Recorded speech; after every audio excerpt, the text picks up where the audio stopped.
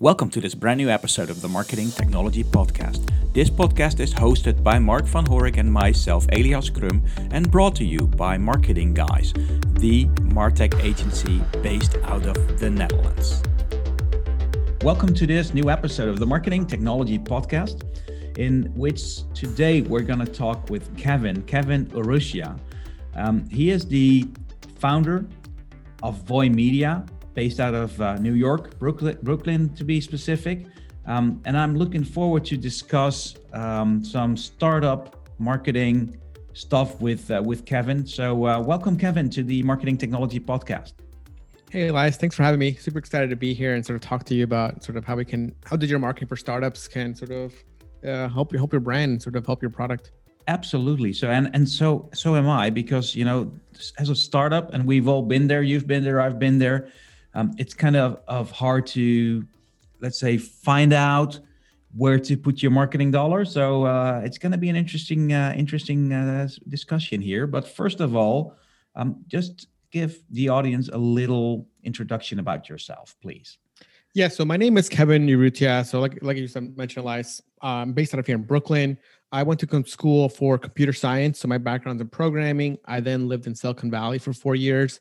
I worked at Mint.com, and then I went to work for another startup. And when I was working here, I was kind of doing more programming. So I was more on the product side, product development. And then I eventually started my own sort of home cleaning service called Maid Sailors, where we did a lot of cleanings for local areas in New York City. And then I started my own e-commerce company. And then I started another one. And then eventually I started Voy Media. And that's kind of how now I'm doing a lot of marketing, is because through my experience of obviously trying to make my own thing, I realized I got to learn marketing in order to sort of make my own products or sell my own services. And then Voy Media is here to sort of help other startups or other e-commerce or digital companies sort of really figure out how can they become profitable online. Cool. So, and you're specializing in e-commerce, right? Yep. So we do a lot of e-commerce and a lot of digital products as well. Nice. That's an interesting area to be specialized in, because we all, all these small business owners, especially the e-commerce ones, want to be Amazon in the near future, right? So we all want to grow. We all need to find out where to put that marketing dollar. How do we invest that wisely? So, well, first of all, why did you choose to specialize in e-commerce, Kevin? Yeah, so e-commerce is, at least for me at that time, I was working on the cleaning company. That's like a service-based business. So one of the hardest things for growth in that company was that if we want to grow, we need to hire more people. And that means more training. That means more staff. So growth is always kind of linearly, right? Where it's like we can only grow at a certain rate because we can't have too many maids, because then we don't have enough jobs. And if we have too many jobs, we can hire enough people, which is humans. And humans, you don't hire them as quick, right? You can't produce them as quick as e-commerce, for example. And that's kind of why I was looking into e-commerce. I was like, hey, I want to grow fast. And e-commerce for me made sense because you can have a widget and then you can duplicate it a few times, easier every time, and it's perfect every time. Whereas service-based, person A and person B, they can have the same skill set, but humans are irrational. So you can't replicate humans to be like the perfect person, right? Every time for the jobs. So with a widget, you can sort of at least control a lot of the process, right? And that's kind of where that mentality came from for me, was I want to scale. How can I scale? And what sort of thing out there allows me to do that and learn? And that was e-commerce. And that's when I started my first e-commerce company. And then eventually I started doing another e-commerce company, which is a luggage company. And then that's sort of like how I really got into e-commerce. And at least for me, I've been to China 3 or 4 times to look at my factories, Taiwan, and just to look at stuff too as well there in Taiwan as well. So cool. So you actually learned by doing. Yeah, exactly. Yeah. And most of the time I tell, like, you probably knew, Elias, it's like I learn by doing, because it's like the best way to just like see all the issues and learn all the issues and sort of figure out like what's going to work or not work, versus like reading. It's fun and all, but once you're in it, it's like, oh, okay, like I can see what problems are going to happen. And then once you sort of run into that mistake once, it's like muscle memory. You're like, okay, I did that before. Like, let me not do that again. So what are some of the key struggles that you had and that you would like to share on that journey that you encountered on that journey while, let's say, building that company, that maybe some of the listeners can be prevented from making those mistakes? Yeah, I think so. Early on, at least for me, I never really thought about marketing as something that I needed to think about before building a product or a company. I was really in the mindset of, okay, I want to build this cool thing. Let me just go build it and then learn how to market it. And that's kind of like how I see a lot of people do it right now is they want to build something cool. And then they're like, okay, now let me go figure out a marketing agency or let me go figure out how to market it. And then that's really kind of where I see the issue is and that I made. So now what I always tell people and sort of what I do is I always look at marketing first and see, is there product demand? Do people actually want this product, or are people feeling some pain or frustration that they're looking for a new service to switch? And then once you sort of I tell people write this down to like a notepad in like a Google Doc and figure out like what the alternatives are for like the solution or product you're trying to build. And for me, before I used to think like, oh, if there's competition, it's bad. It's going to be so hard. But for me now, the way I think about it is if there's competition, that means there's a demand for it. So that means, people are looking for this service. And now you can sort of research other companies or products and see what they're doing that's great and also what they're doing that's bad. So I think sometimes people don't want to don't want to like call the companies or buy other products. Let's say for me, we sell like a luggage company. We would buy other luggages, and that's just product market research, right? You just pay 100, $200 per luggage and see what's good, how it came shipped, and then you learn a lot of great learnings from just buying other people's products. And that's sort of, at least for me, one of the biggest things that I've learned is go through people's funnels, go through people's emails. Online with Shopify, you can buy people's products and see what emails they're sending or not sending, and then you can correct those, or at least maybe use those inspiration for your products as well. So at least for me, the biggest thing is I would say is do the research and see, okay, yep, there's a demand for this. Let me go ahead and build my product, versus before I used to just build something and then hopefully there was a demand for it. So let's assume we have listeners that have gone through that journey.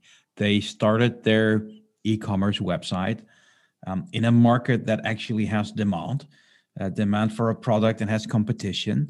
Um, Now they should start to distinguish themselves from competition. So where do they start that marketing journey?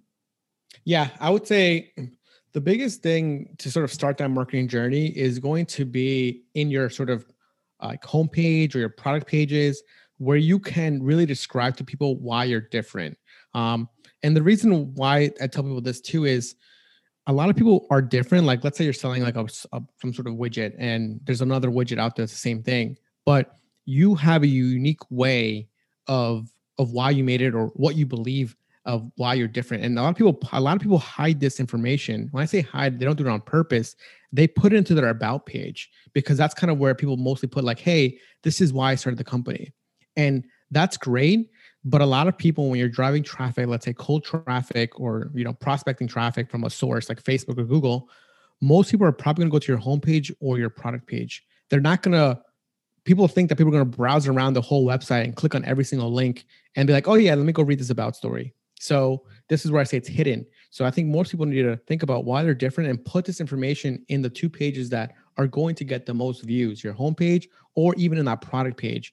And the mistake I see a lot of people make is they want to model their websites on like these massive companies such as Nike, Adidas, that have billion-dollar market caps, and their product pages are like 2 sentences long. And then small startups are like, oh, I want my website to be clean. I'm only going to have 2 sentences as well. But you're not. I tell people like, you're not Adidas, you're not Nike. You don't have this brand equity that's been built for hundreds of years. You need to explain to people why you built this company, why your products are different, and why they should buy from you with guarantees, sales, for example, or even just a great price point. And then even talking about your competitors is helpful too, because saying, hey, look, you probably want to try us because maybe you've tried competitor B and they do this that we don't do, or they believe in this and we're all organic or something like that. And that's sort of where I would sort of tell people to get started that way, is that true story. Make sure people see it, because a lot of times people, like I said, hide it in like places where no one's going to look, and it's important to show people.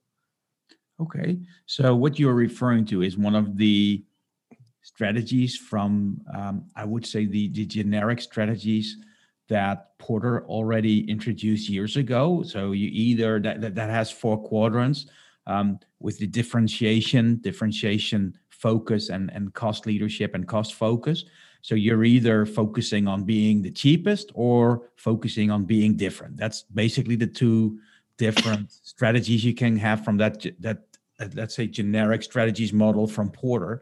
And your pointing out that you have to be different because, and I would agree there, it's very hard to be the cheapest online, right? Because Amazon is always going to be cheaper when you're reselling anything that is also available on Amazon. So you have to be different, and differentiation can be in your story. People always assume that it also needs to be in your product, but your product on itself is just one of the 4 P's, right, in your marketing mix, or a multiple P's, or maybe you have more P's than the 4 traditional ones. But you can be different in all kinds of P's in the marketing mix, right? So what let's say your story is a different one. So maybe promotion is the P from promotion could be different, or you could have like a different kind of distribution of your product. Could you give some examples of web shops that you might have helped, or maybe you are familiar with, that have a differentiation strategy that really works? Yeah, so I guess a good example would probably be the website that we made for Montum, which is like my outdoor gear company. So the way we differentiated ourselves from there was we competed against competitors such as Black Diamond and Lucky, right? So 2 big players in this sort of hiking space. And the way we came at it was with the small business owner sort of differentiation, saying, hey, look, we're a small business based out of New York City. We're a team of 3, and we're making this trekking pole, which is essentially like a walking stick with like a cork grip and a tungsten tip, right? Nothing too crazy. But the way we differentiate ourselves was saying, hey, look, we created this product because we're hikers ourselves, and we go hiking, and we did this as a way to share the experience with other people that are hikers like us, and in order to make the product better. And then we compared it to those big competitors like Black Diamond and Lecky. We're saying, hey, look, these are big mega corporations that don't even, the people that design these products aren't even hikers like us. So this is why you should buy from us. And that story really helped us get into New York Times, The Wirecutter, Backpacker magazine, and we were even like in some other retail stores with just that story, because we were kind of like the David versus Goliath story, right? The little guys versus the big guys. Yeah. And really, this story really helped us, even though our product was very similar to the big players and the price point was very similar. But this this narrative that we have, that we sort of came up with, and it's true, worked really well for us. And I tell people all the time, like these sort of narratives or sort of like storytelling is really helpful for brands. And for example, Netflix, right? Everybody knows Netflix is a massive company, and the founder story is he didn't want to return. He was charged a late fee, right? And then that's why he started Netflix. I think everybody's heard that story. You probably heard that one, right? Yep. Yeah. That's actually like not a real story. He made that up. The real founder. Really? Yeah. But you see how that story makes sense to you? You're like, oh yeah, that makes sense. Reed Hastings, who's the CEO and founder, he was a venture capitalist that invested into Netflix and then bought out the previous founder that actually started the company because he was friends with Reed. And they started the company in a car just discussing ideas that they wanted to make. And that's how Netflix was started. But the story of, hey, I had a late fee and I didn't like it is more, Luke, it's much better than that, hey, we were in a car, let's think of an idea, right?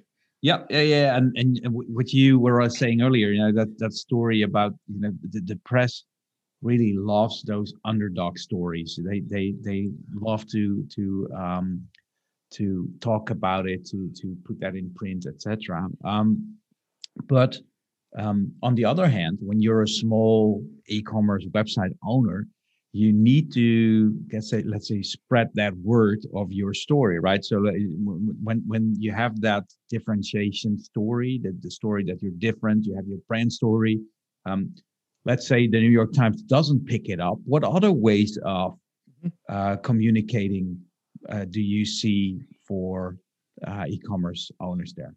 Yeah, I mean the other way I see work really well for e-commerce is, at least for me, it's really, it depends on sort of like how you want to think about your brand. There's a lot of brands out there right now that are kind of very founder driven, or other ones you've probably seen last year just kind of like brand driven, right? So there's a lot of founder driven brands. For example, like Nathan Barry, he runs ConvertKit. It's kind of like his brand of like this email marketing tool.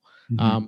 And then there's other brands that are kind of like, like Dr. Squatch is an e-commerce company. It's very built on their brand of like this thing they've made up. So I think like if you want to sort of get your story out there, one thing is always going to be through advertising. Obviously, But this is interesting because if you don't have money, right, then it's hard to spend like $1,000, $2,000 on Facebook, which is not that much money, but you can use that as a way to generate top of the funnel traffic. But if you're looking for, at least for us, when we were starting our cleaning company, we didn't have any money and we didn't have anything on advertising. So what we did was we were sort of like going to the platforms where we know, at least for e-commerce founders, maybe a little bit different, but for other businesses, it might make more sense. At least for us, we had Craigslist here, which is kind of like a job posting, not a job posting board, but like a Craigslist, right? So we would post on there saying, hey, we're Made Sellers. We're a new local cleaning company. We have this pricing. So for us, going back to what you said before, there was no story for Made Sellers. We were just, hey, look, we're cheaper, right? So that was like, it's a cost focusing strategy. Yeah, we were just using the cost strategy. So we would go on these job boards saying, "Hey, look, we're cheaper and we provide better customer service. And if you have a bad cleaning, we'll come and clean for free." So that was like our value prop. And we had no money, so we would just go to Craigslist and like every single day repost a listing for free and get 1 or 2 bookings. And we would also do it on like Google Plus, and we also do like Yelp, all the kind of like review platforms. So we would go on there and just tell people like, do that. And then we would also join local community boards, such as like there's a place in Brooklyn, right? There's called like Brooklyn Moms Forums, where moms would talk about things that they do. And every once in a while, someone would ask like, hey, is there a home cleaning service that you recommend? We would interject ourselves into this conversation. Say, hey, by the way, look, this is our company. We have a thing. Maybe you're interested in doing it, right? You make it in a nice organic way.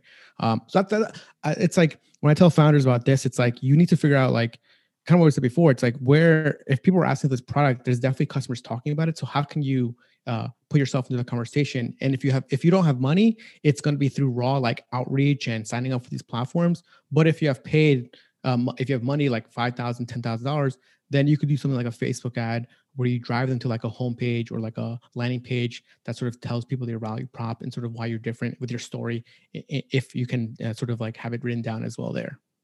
So when you're looking at those specific channels, Facebook advertising, and maybe people are also considering Google Ads, in what cases do you recommend users to use Facebook ads, and in what cases should they start using Google Ads?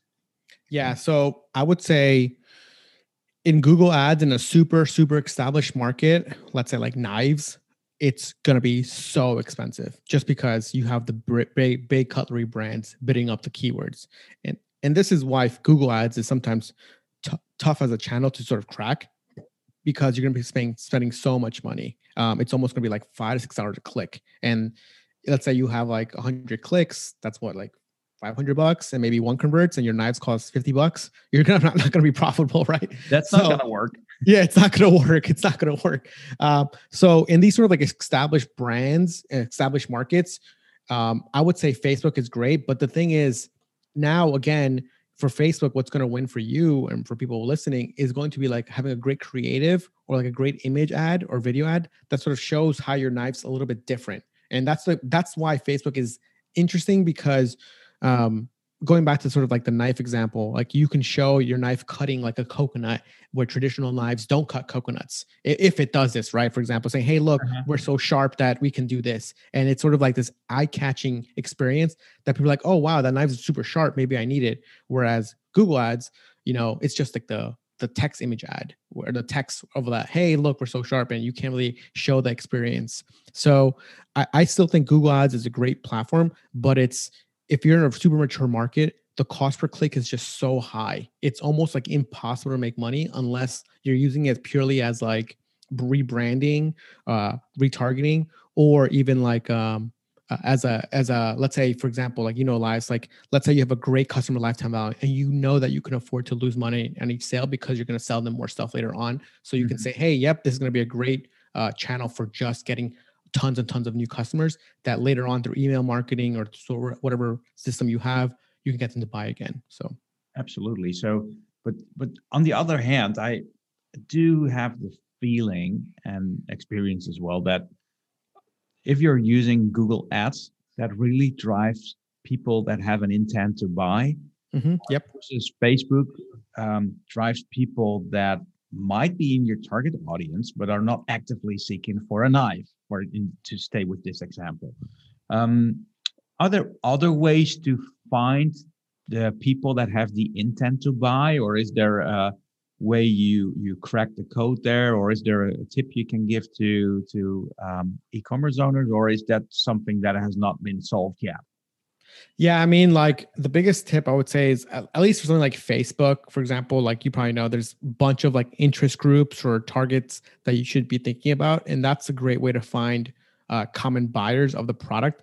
And even with Facebook, Facebook wants to sort of, I think with Facebook, you sort of want to tell Facebook what your product is in your description, in your headline, because Facebook will use like their AI to sort of find people that are talking about knives or commenting on stuff like that. And I think that's kind of like the biggest hint that I think people should think about is like in your ad copy, really tell people what your product is. Like, hey, this is the sharpest knife, blah, blah, blah. Because Facebook will pick up those keywords and find people that are sort of talking about knives or even were previously browsing knife products. And that's sort of how Facebook thinks and sort of what our Facebook rep tells us. So we've seen that really help for people where when sometimes maybe you don't know what interest to target or what lookalikes to make. At least if you're very clear in your description of the product to Facebook and the ad copy, you'll find more customers. And I tell people all the time, like Facebook wants to find you customers because really they're in the business to make money. The more customers they find you, the more you're probably going to put more money into their platform, and then they'll make more money.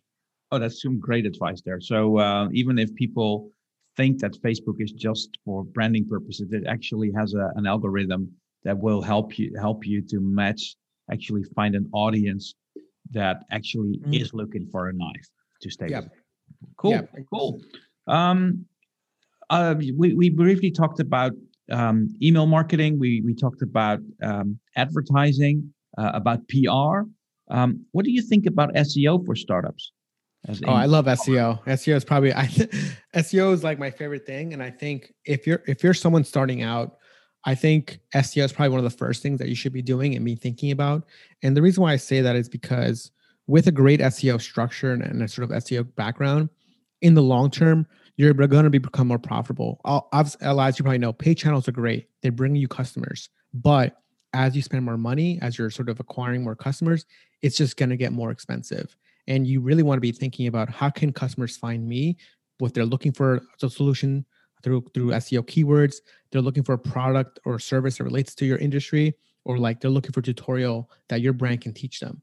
So if someone wants to do a brand, I would say like really think about SEO and really using Google Keyword Planner to figure out what content you should be writing about or what content your product should be focusing on. And then this will also give you ideas on what other stuff you can make in the sort of same space or niche. That way you can make more money from the customers that are already finding you through like other channels. So yeah, I highly recommend SEO, and people are looking to do SEO. Google Keyword Planner, Ahrefs.com has a really good blog as well. And everybody should be thinking about how to write content that makes sense. And going on content is so important for SEO that I think I made mistakes before where I've paid I've gone on Fiverr and paid like $5 for like 1,000 words.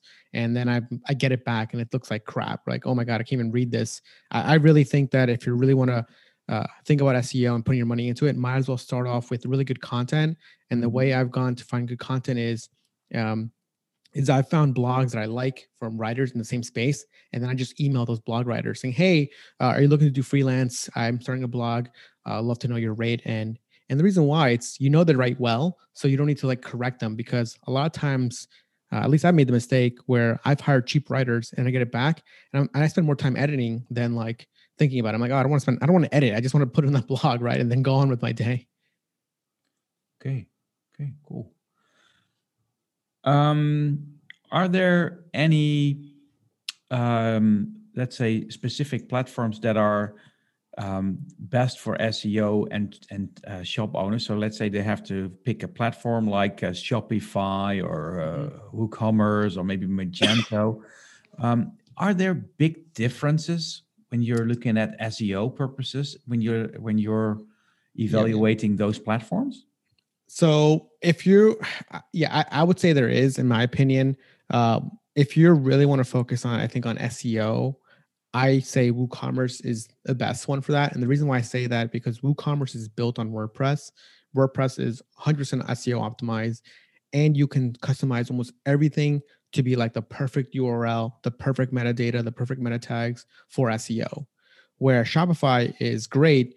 And of course, Shopify has a lot of great SEO features and SEO plugins, but it's not as customizable as WooCommerce or in that way. And that's why I love WooCommerce for SEO. But again, this is a trade-off for business owners need to think about. Shopify is just so easy to use that unless you're like hardcore into SEO, maybe it's not worth it. But if you're hardcore into SEO, then most people will choose WooCommerce. And I think this is something that e-commerce owners will sort of like figure out, or like eventually they'll be like, okay, do we make the switch to WooCommerce where we can control it a bit more and then really rank up, or do we stay in Shopify because it's working well for us? So this is one of those things where they're both great for different purposes, but if you're 100% just focused on SEO, I would choose WooCommerce. Cool. Kevin, you shared some great insights here for e-commerce and website owners. Is there like a final thing you would like to say to the listeners, specifically the e-commerce audience, and maybe you would like to give them some advice or something you've learned through the, let's say, journey that you have started, and you would like to share with them? Yeah, I would say the biggest thing that, at least for me, that I've seen is if you're an e-commerce owner, really one of the first like things that you should be thinking about is thinking about your content and content creation. This could be for Facebook ads, YouTube, for writing, and really think about hiring someone that can help you make this content. A lot of business owners, maybe they're not creative in like sort of making content for ads or Facebook, but bringing on somebody on board to really think about scripts for you, videos for you, or producing or editing images for you is so important. I think, especially nowadays when a lot of things online is now very visual, Instagram, for example. So I think like one of the early hires that people should be thinking about is this sort of like image video editor type of person that has a great experience, especially with a business owner that potentially, a lot of times I talk to business owners and say, oh, I'm not creative. Of course you're creative because you're starting a business, but it's a different type of creativity, right? So I think having that in mind is super important. Cool. Thank you very much, Kevin. So what I'll do is for the listeners that want to reach out to you, I will put in your LinkedIn, a link to your LinkedIn profile. As will I also put in a link to Voimedia, your company website. So should people want to know more on startup marketing, on marketing for e-commerce, they really should visit you on the website. And you also run a podcast for e-commerce, right? Yeah, so I run a podcast for e-commerce founders. It's just called Digital Marketing Fastlane. We do like 2 episodes a week. Cool. What I'll do is I'll put a link to that as well in the show notes, so we can share the audience. And again, thank you very much, Kevin, for being on the Marketing Technology Podcast. Oh, thank you. Thank you so much for having me, Elias. Thanks for listening to this episode of the Marketing Technology Podcast. If you enjoyed this podcast, please leave us a review on your favorite podcast platform or iTunes. Also, if you want to be a guest or know someone that should be a guest to our show, shoot me an email on e.crum@marketingguys.nl. Thank you for listening.